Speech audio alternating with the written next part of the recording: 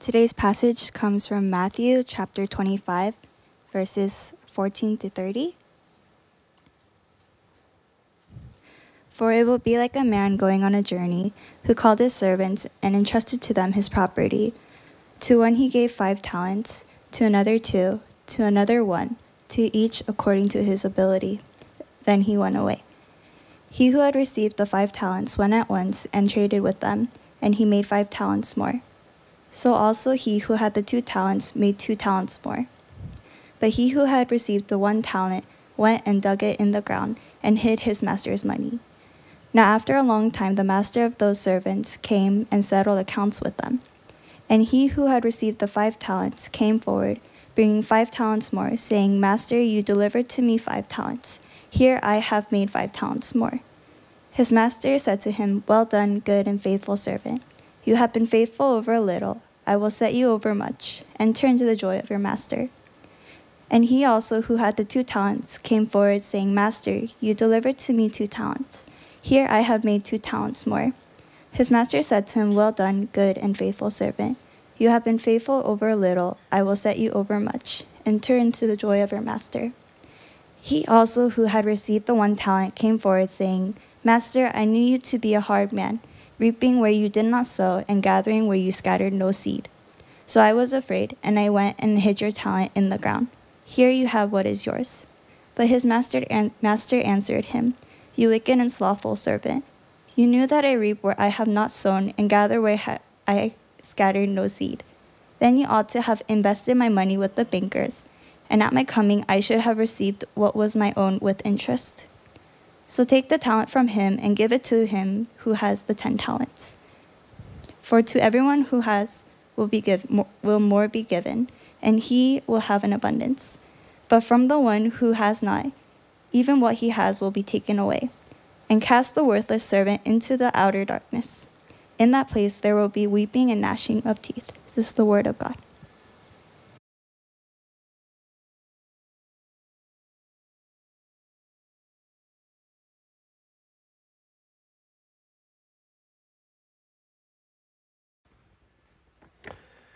We are in a series on stewardship, and for those of you who don't know what stewardship means that you are in charge of taking care of what belongs to somebody else. It's a really big and important concept in the Bible, and there's perhaps no more quintessential and just relevant passage of the Bible than this passage that we read. And it actually kind of has a bit of a scary ending there, doesn't it? You can see that the stakes are very big. This chapter, Matthew chapter 25, all of them are pieces about how judgment will happen. Now, if you are a person, I mean, maybe you don't believe in Jesus or you're not even sure you believe in God, this is a really big issue. Is your life really just here to live 80 or 90 years and then you die and then that's it, you're just gone? Or is there an accounting for your life? And if there's an accounting for your life, how you live those 80, 90, or hopefully you get to live 100 years, it's a really big deal. How is your life going to be accounted? And this is a really big matter. Now, we've been talking about particularly the stewardship of money, and this is strange because this passage actually uses money, but it's actually not about money. That's really strange, isn't it? It's literally about money, but the deeper meaning is not about money. And so let's get into it today in a message that I have entitled The Entrance to the Master's Joy, and in 3 parts. Part 1, the stewardship of talents. The stewardship of talents. Part 2, how do you see the Master? So, no suspense here. The Master is Jesus. And if you belong to Jesus Christ, you've given your life to Jesus, He's the Master that you're going to answer to, and He's the one that's going to say, hey, how did you do with what is really mine, but I entrusted to you? And there's a really important question arising here inside this passage. How do you see Him? That's what I want to talk about in part 2. And I want to close by a reflection that I'm going to call the eternal joy of sharing glory. The eternal joy of sharing glory. Okay? So part 1, the stewardship of talents. First, let's just explain what is a talent. So in the modern, American English, the definition of talent is it's some kind of ability, some special, gifting that you have. Maybe it's music, or maybe you're good at math, or maybe you're good at drawing, or maybe you're good at, you're good at organization. I don't know if you think that's a talent, but it clearly is, because if you ever look at my desk, I clearly do not have that talent, okay? But maybe you're very good at organization. So this is the way we tend to think about it. But I don't know if you know this, but that language for the word talent comes from this passage. And actually, the word talent in the ancient world, it didn't mean that at all. The word meant a certain amount of money. And it is, the amount would change a bit, but really the key point is it's a lot of money. So I looked this up. In the ancient Greek world, it might have been, at least, I don't know if it was exactly this amount during this period of time when this was written, but one estimate was it's about 80 pounds of either gold or silver. So let me ask you, 80 pounds of gold or silver, is that a lot of money? Yeah, it's a lot of money, right? Some would say, another measure of currency I've heard is it's worth about 6,000 denarii. Now, what's a denarius? A denarius is worth 1 day's wages. So this is the way it would, they actually would figure out an X amount of money is how much you give a person for 1 day's work, whether like a day laborer, or this is particularly, it would be in if you had to hire soldiers to be mercenaries for your country. So not every, we're going to go to war, and not every, you didn't necessarily have an enlisted army, so you'd have to hire people. Well, how long is this battle going to be? And then you'd have to have some kind of measure for how much the money is going to be, and it would be by the day. So 1 denarius, that's how much you get. 1 talent is worth, at least at one point, 6,000 denarius, okay? I mean, that's a lot of money, isn't it? Just to use something like Silicon Valley numbers, so I'll just, I don't know if you know this, but here in our county, we have the highest, highest median household income in the whole country, in our county. And I think last count, it's about $108,000. And so that's for, it's not exactly right, but let's just say that's about 300 days of work, right? And so now 300 days of work for $100,000. So let's just use that's actually below the median, $100,000. So then now multiply 300,000 by 20. 100,000 by 20. We're talking about like $2 million, or I don't know, am I doing the math right? Something like $2 million. That's 1 talent. 1 talent. So the story is about 3 different people. One guy gets 5. He's handed $10 million, okay? Another guy is handed 2. He's handed $4 million. And then the guy who's handed 1, you're like, oh, he's this poor schmuck. He only got 1. Yeah, he only got $2 million.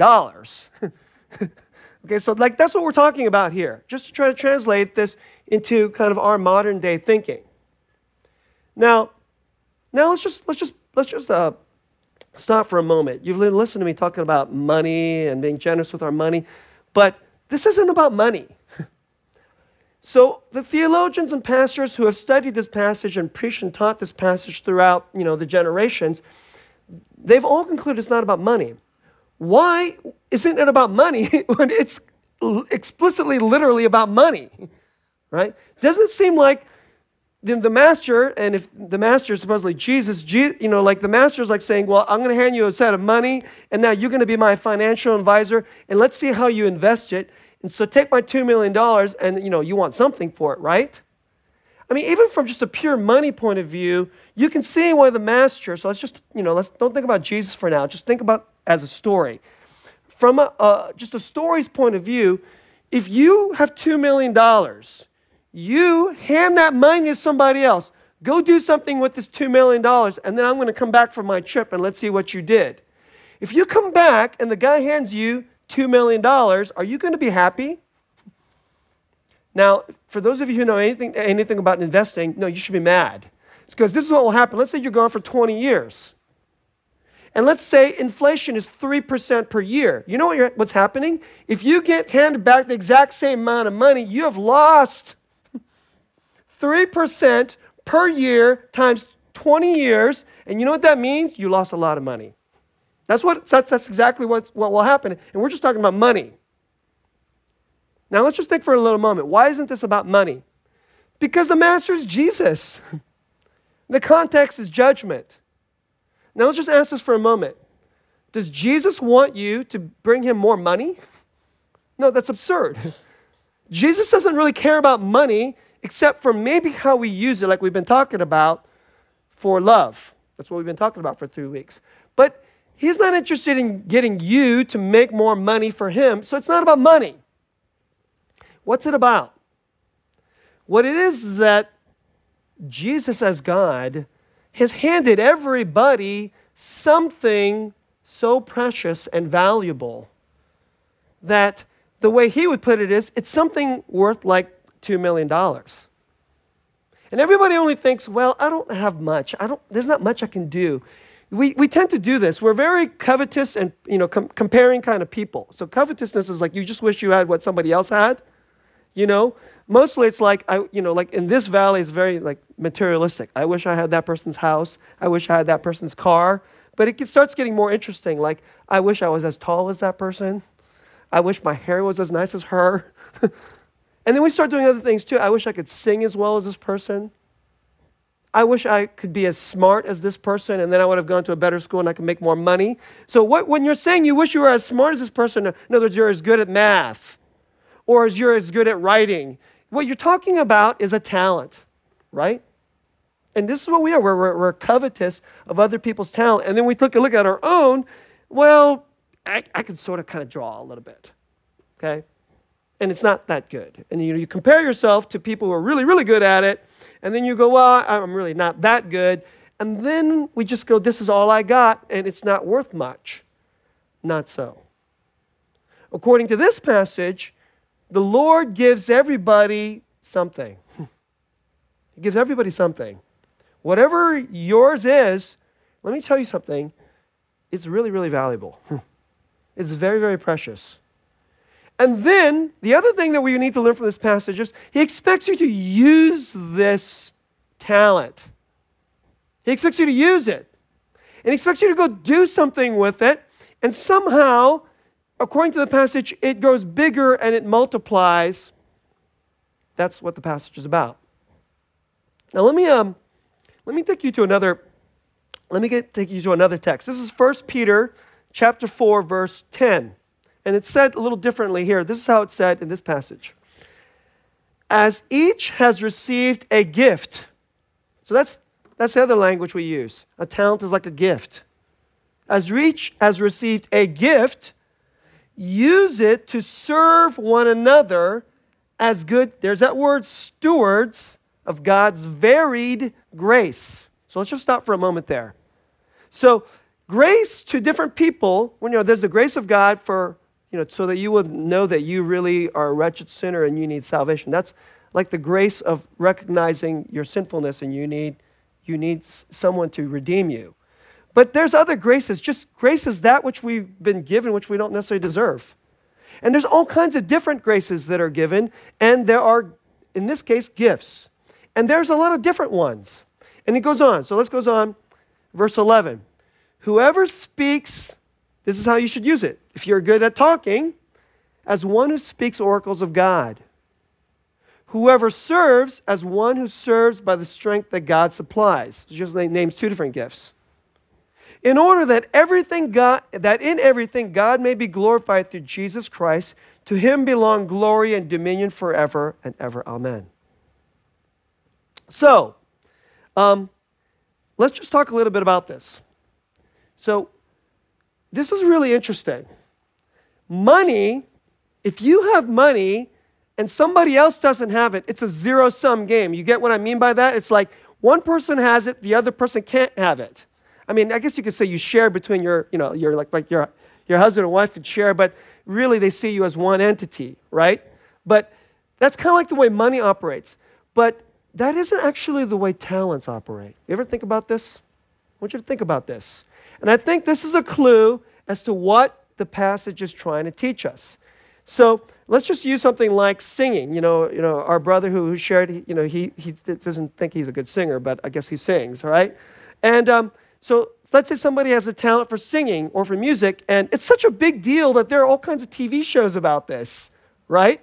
And so if a person is a good singer, or even if they're not even a great singer, but they sing okay, and they come up and they sing with all their heart, let me ask you something. What does that what actually happens? Everybody in the room receives a little piece of glory. That's what happens. What is glory? And that's what I want to talk about. Glory is that which is so beautiful that we need a better word than beautiful. That's what glory is. Glory is that which is so beautiful, it's compelling, that that's the thing that we all want. That you understand, in this world, there is money and there's glory, and money is nothing compared to glory. Because actually, all our money we use to chase glory. That's what we're doing. Like, if you really love money, but actually you really, really love music, you know what you do with your money? You spend it on music. If you love beauty, because that's a different kind of glory, you would spend your money on beauty.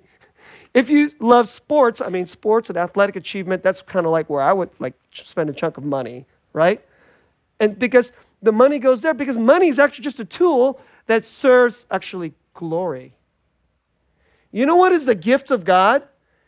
In God is all of that which is beautiful and good. And you know what he does? He takes some of that and puts it in you. Inside of you is a little piece of the glory. It's a little piece of that which is beautiful. And then if you go and use it, let's get back to singing. So somebody sings, all the people go, oh, that was really good singing. And nowadays, you like it so much, you would put it on YouTube and then you would go listen to it again. And then it would go viral and it would share, because that one time singing would go out and the glory would be shared, and the enjoyment of the glory would be multiplied again and again and again from one time of singing. You get what I'm saying? Let me give you a little bit of a different example. There's a brother in our church. He couldn't make it here today. He had a family engagement. He's a college student. His name is Calvin. So I can embarrass him while he's not here, okay? All right. But Calvin was talking to our brother Damon, and apparently Calvin is very good at video editing. So like at a previous job that he had, he would have to take shots, and then he would have to edit it and use it for promotions and all this other stuff. So Damon and Calvin started talking, and so Damon was delighted and basically recruited Calvin to do our vision video. Isn't that incredible? I didn't know anybody. So then I set up a time, and so that's what I was working on yesterday. Like Calvin was, shooting me, talking about our and then we're brainstorming, and then he said this really other interesting thing. So we're so thankful that he's going to shoot this video, and he's going to edit, and it's going to be really cool and beautiful, and you and I will be blessed when we see that video, and then anybody who wants to check out our church, they're going to see that video, and they're going to learn about our church. Why? Because Calvin has this little piece of glory, which according to Jesus is worth like $2 million. And then he's willing to use it. Now it gets even better. He had this little idea that he shared with Damon, and he goes, hey, Pastor, sometimes I'm away at college. How about if I run a class, and then anybody else who's interested in it, they can learn how to do it too. So now, what happens to this glory? Just because Calvin uses it, and then he spends 1 hour teaching it, the glory multiplies and grows. You see how that works? See how that works? Let me just give you one more example. So just, like I use the example of organization. Anybody ever read this? Let me see if did I write it down? There's a book that I read a couple years ago called The Life-Changing Magic of Tidying Up. Anybody ever heard this book? The Life-Changing Magic of Tidying Up. It's written by this Japanese woman named Marie Kondo. It was a New York Times best-selling book. Okay? And so since I am horrible at tidying up, I actually bought this book. So I bought this book. You can read it in one sitting. I mean, maybe two, but I read this in a couple sittings. And this lady, you know what? Okay, this is crazy to me, right? She teaches you how to think about all your stuff and declutter your life. And then this is the key insight of her wisdom, which is you should only keep things in your life that spark joy. That was her insight. Okay? So you got some old t-shirt and you put it on because, you're like one of these frugal people that never throws anything away, and therefore you're becoming you're like halfway to becoming a hoarder, So which is probably like half the room, right? And so you're like this cheap person, and you got this t-shirt and you never throw it away. And you know what she says? She says you should throw it away. Because does it spark joy? If it sparks joy, then it'll declutter your life, and then everything you buy, you won't just buy stuff. Now you should buy things that spark joy. And I thought about that and went, man, that's crazy. That is so wise. It's brilliant. Now, of course, most of us are so drowning in our stuff. So now, what she does is she's a consultant, and she comes along and she teaches people how to do this.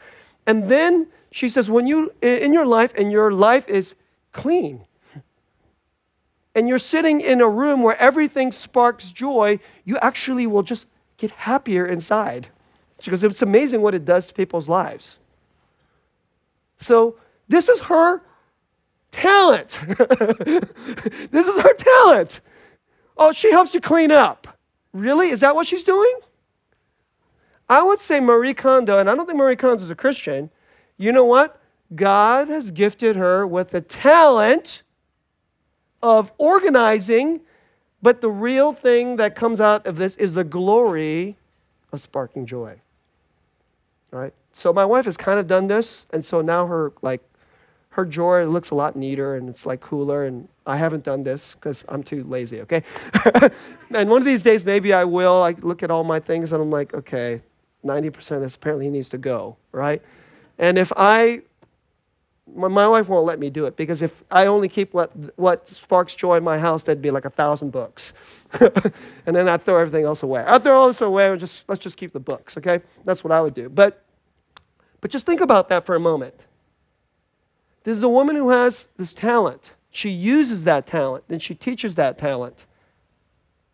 It became a best-selling book. And now the glory is going out everywhere. That's what this passage is about.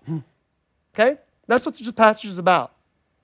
This passage is that something inside of you is from God. Because God makes all things beautiful. He doesn't make it beautiful. He makes it glorious. Beautiful is too lame of a word. Because God knows that if you come to me, I will do something, I'll give you this. And then what God did is he made us so that he would share this thing that he does. Now let's go to part 2. I want to talk a little bit about some of the problems we have, okay? I want to ask you this question. How do you see the master? Now, most of us, so our brother Calvin gave us this beautiful testimony. He grew up in the church. He believes in Jesus. For all his life, he spent it back there, right? He spent it back there. He's like, okay, this is all I can do. Blah, blah, blah, blah. Okay, don't bother me now, okay? And now he's up here, and but how did he get to that place? Mostly because what he's really, he's really, how does he see the master is for most of his life, he's not really thinking about the master. If you're actually thinking about that, and isn't that just all of us? Who's the real master when we're like that? It's just everybody else. Everybody else is the master. Whatever they think of me, that's what masters me. And isn't that the way most of us are? So I want to just take a moment just think about this. If you don't believe in Jesus, or you're not even sure there's a God, just how important is it that somebody is bigger than that? Calvin, this is cool. Pastor JP at our retreat, he gave us this illustration, which is going to probably be in my head for the rest of my life. He says, there's a master, and then there's his dog who loves him. And then the master says, here's a bone. And he sets the bone right there. If the dog really knows his master, and he goes, don't eat it.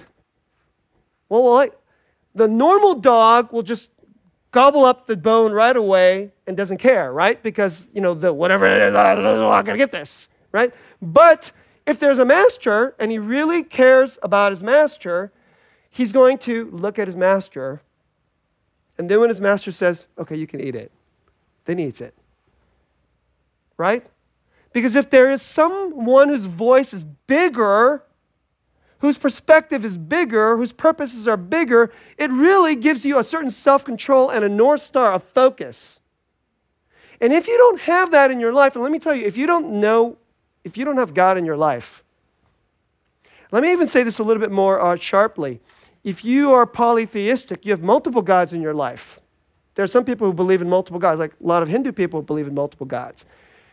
I would just say that you use those gods and there's still not one that could still have the power to really, you have to bow down. Someone really has to have that authority and power in your life. I mean, let me give you I gave this illustration many years ago. Gosh, I'm trying to remember her name. I should have looked this up before I gave this illustration. There was a woman many years ago. I was watching American Idol, right? And her mom came out and said, "Dad, what's his name?" The host asked her, said, "Oh, so she's really, really good? Oh, she's so good. On a scale of 1 to 10, how good is she?" And she goes, "An 11." Right? And I was like, oh, one of those crazy, stupid moms. That was like, oh, gosh, come on, right? And then this girl came out. She was like about 17 or something at the time. And it was unbelievable. She started singing. And like basically 3 notes in, you knew she was a superstar. She started singing. And then after it was done, each of the judges basically told her that they were shocked. They were shocked. And then, of course, they all waited toward Simon. If you guys know who Simon Cowell is, he's the only judge that matters, by the way. Because he's mean. And his standards are high. And the other ones are all nice. Paula, nobody cares what Paula Abdul says, okay? Unless she doesn't say anything nice to you. She goes, oh, she's kind of nice to you, then you know you're really bad. But everybody waits for Simon. And then when Simon basically said, you're unbelievable, you know what happened? She just started bawling. She just, it was so real. Like all her heart and soul, she just completely started bawling. And let me say this to you. There is a day you will meet someone whose voice will be infinitely more important than Simon Cowell. Right? And what he thinks of you, if he says to you, something like this passage says, you're really good, you will bawl that day. And everything in your heart will come pouring out. But if he says to you, what the heck did you do? That will be the worst day of your life. Now, all of us, whether you know it or not, you don't believe in God, somebody in your life has that power. Maybe it's your dad. Maybe it was a coach. And if nobody has that power in your life, you're probably a really, really broken person. Because nobody is like the keeper of the glory that you really, really love, and then they could bless you. See, this is the word that you really, really, you need this blessed word. But someone really, really important has to be able to say this to you. Now let's talk about this for a little bit. Now we're sticking to this really raw and kind of scary thing. Okay, you're going to come before Jesus one day. And he's going to say to you, what did you do with my $2 million gift? Of course, whatever it is. And you're going to be like, oh man. And some of you are probably feeling right now, oh my gosh, I think I'm the third guy. I'm in big trouble. I want to ask you this question. It's in the passage. How do you look at the master? How do you look at the master? So the first 2 guys said, the master gave me this really important thing, and I want to use it for him. I want to use it his way. And it's so good that if I give it out, it grows and multiplies and incredible things happen with it. Because it's glory. That's what it is. But then the third guy, here's what he says. This is really, really amazing. So, I knew you to be a hard man, reaping where you did not sow and gathering where you scattered no seed. So I was afraid. And I went and hid your talent in the ground. So let me just give what is yours back to you. Let me ask you this question. Does this guy know Jesus? Is this Jesus? So when you meet Jesus, is this what you're going to say to him? I knew you're really a hard person. And you don't actually reap anything that you sow, which is a lie, because Jesus reaps and then he sows everywhere. He reaps mercy, he sows mercy, and then he reaps. He sows riches, and then he reaps. He sows grace and love everywhere, and then he reaps. So is this a good description of Jesus? It is not a good description of Jesus. I would say this is a description of like some master on the earth. We look at other people, and we just think, there's somebody, they're going to be unfair to us, and then, so we're afraid to use this thing and go put it out, but that's not how Jesus is. The real Jesus isn't like this at all. The real Jesus says, take a step. But what if I fell down and I fail? But I forgive you. But what if I blow it and it's all about me? But I've watched you. Take a shot. It's my glory and it'll grow. It's the only way I'll go. See? Who do you see? So I would say this third guy doesn't know the master. And that's his real problem. His real problem is not that he didn't handle his wealth, he didn't even know who the heck the master is. That's his real problem. In your life, I would say that's the real fundamental question. The real fundamental question is, do you know who your master is? And you know what he's given you? Now I want to close with this.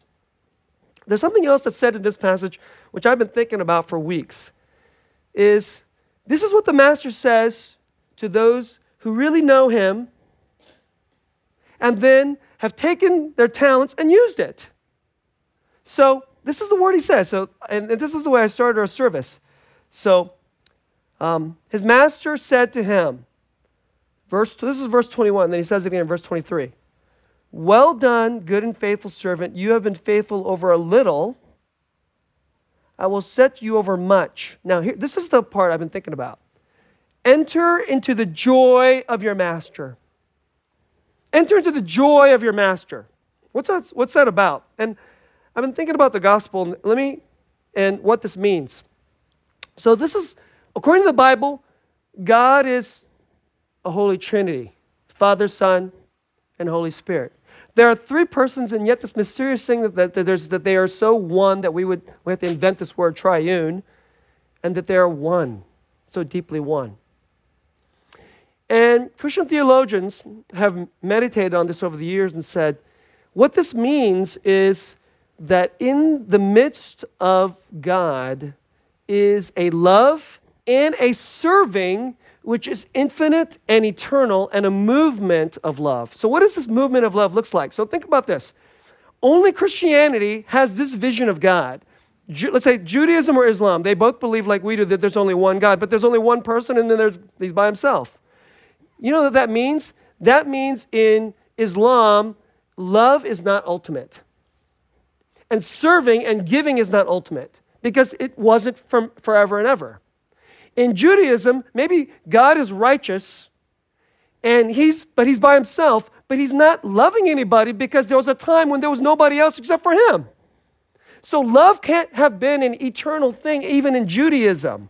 Maybe it's there it is there in potentiality because God is a loving God according to Judaism. Absolutely. But he's not doing the actual work of loving.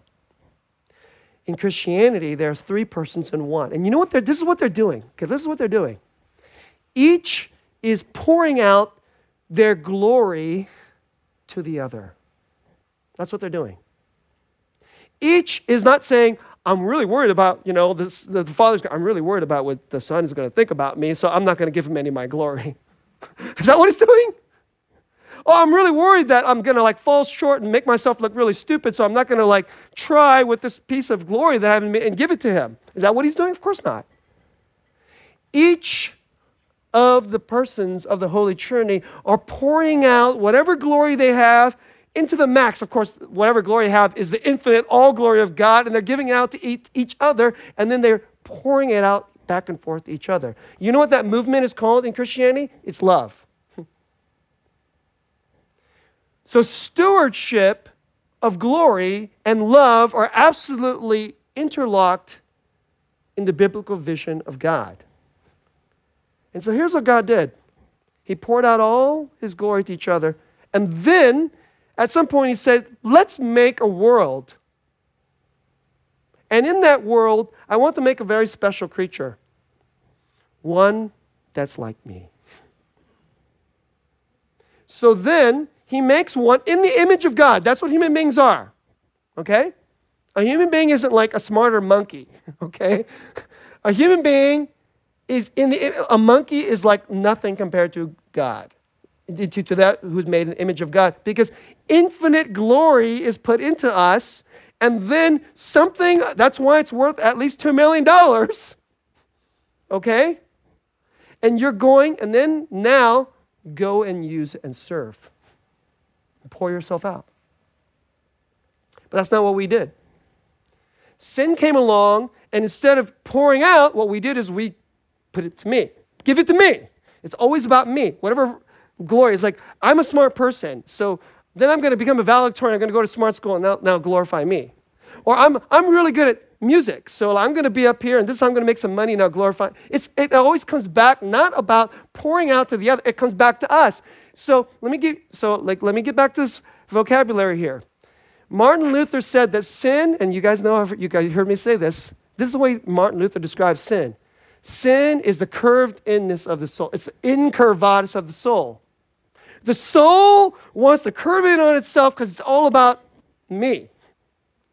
But actually, if you're really like God, it doesn't curve in on itself, it comes out. It's poured out. And whatever glory we have, we really, that especially, we want to give out. But this is where we're so broken.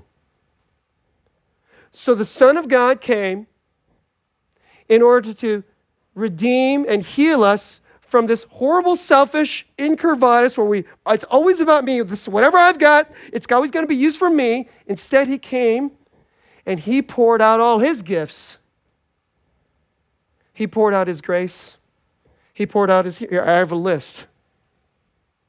He came to expend and radically give away his glories, his righteousness, his humility, his generosity, his safety. Other people want to condemn you. Oh, no, you're safe with me. His vulnerability, his leadership, his wisdom, his restoration, his healing, and his forgiveness. And ultimately, he went to the cross so that he can give it to us and take away this gross incurvatus and instead give this to us. That was his stewardship. And so we could be most human, most divine, and heaven can come to earth. That's what he did. Brothers and sisters, don't be so fearful. Know this God. He's not a hard man who's going to condemn you. He's only going to encourage you. And whatever your talent is, don't you dare think it's little. Even if you think it's little, he'll make it big.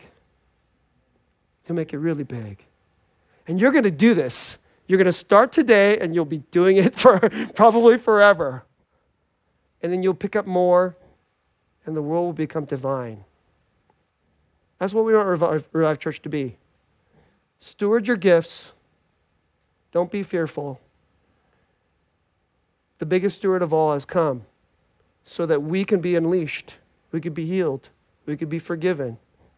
And then one day he can say to you, oh, you did such a great job. And then we will bawl with great, great joy. Let's pray.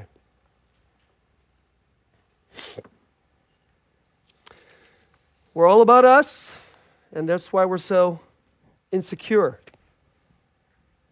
And we're worried about other people's judgments on us. And that's why that just shows us we're not thinking about you. And we haven't thought enough about how much we know you. Take us back to knowing you, Lord Jesus. Know that the master is not a hard master. You're filled with grace and mercy and healing and forgiveness. And whatever riches and talents you have placed into us will multiply and grow if we would just but trust you and obey you and live for you. In Jesus' name. At this time, we're going to invite you to a time of response. And this is also a time that we respond by having offering. And if you do not yet consider yourselves a follower of Jesus, we're not interested in your money. So you don't give money. We just want you to receive this word and meet our Savior, and so that you can have a really great and beautiful master. So for those of you who do believe in Jesus, give gladly, but not even just your money. Think about your talents. Think about your talents, how you can take a step like Calvin Parumala and let the glories multiply.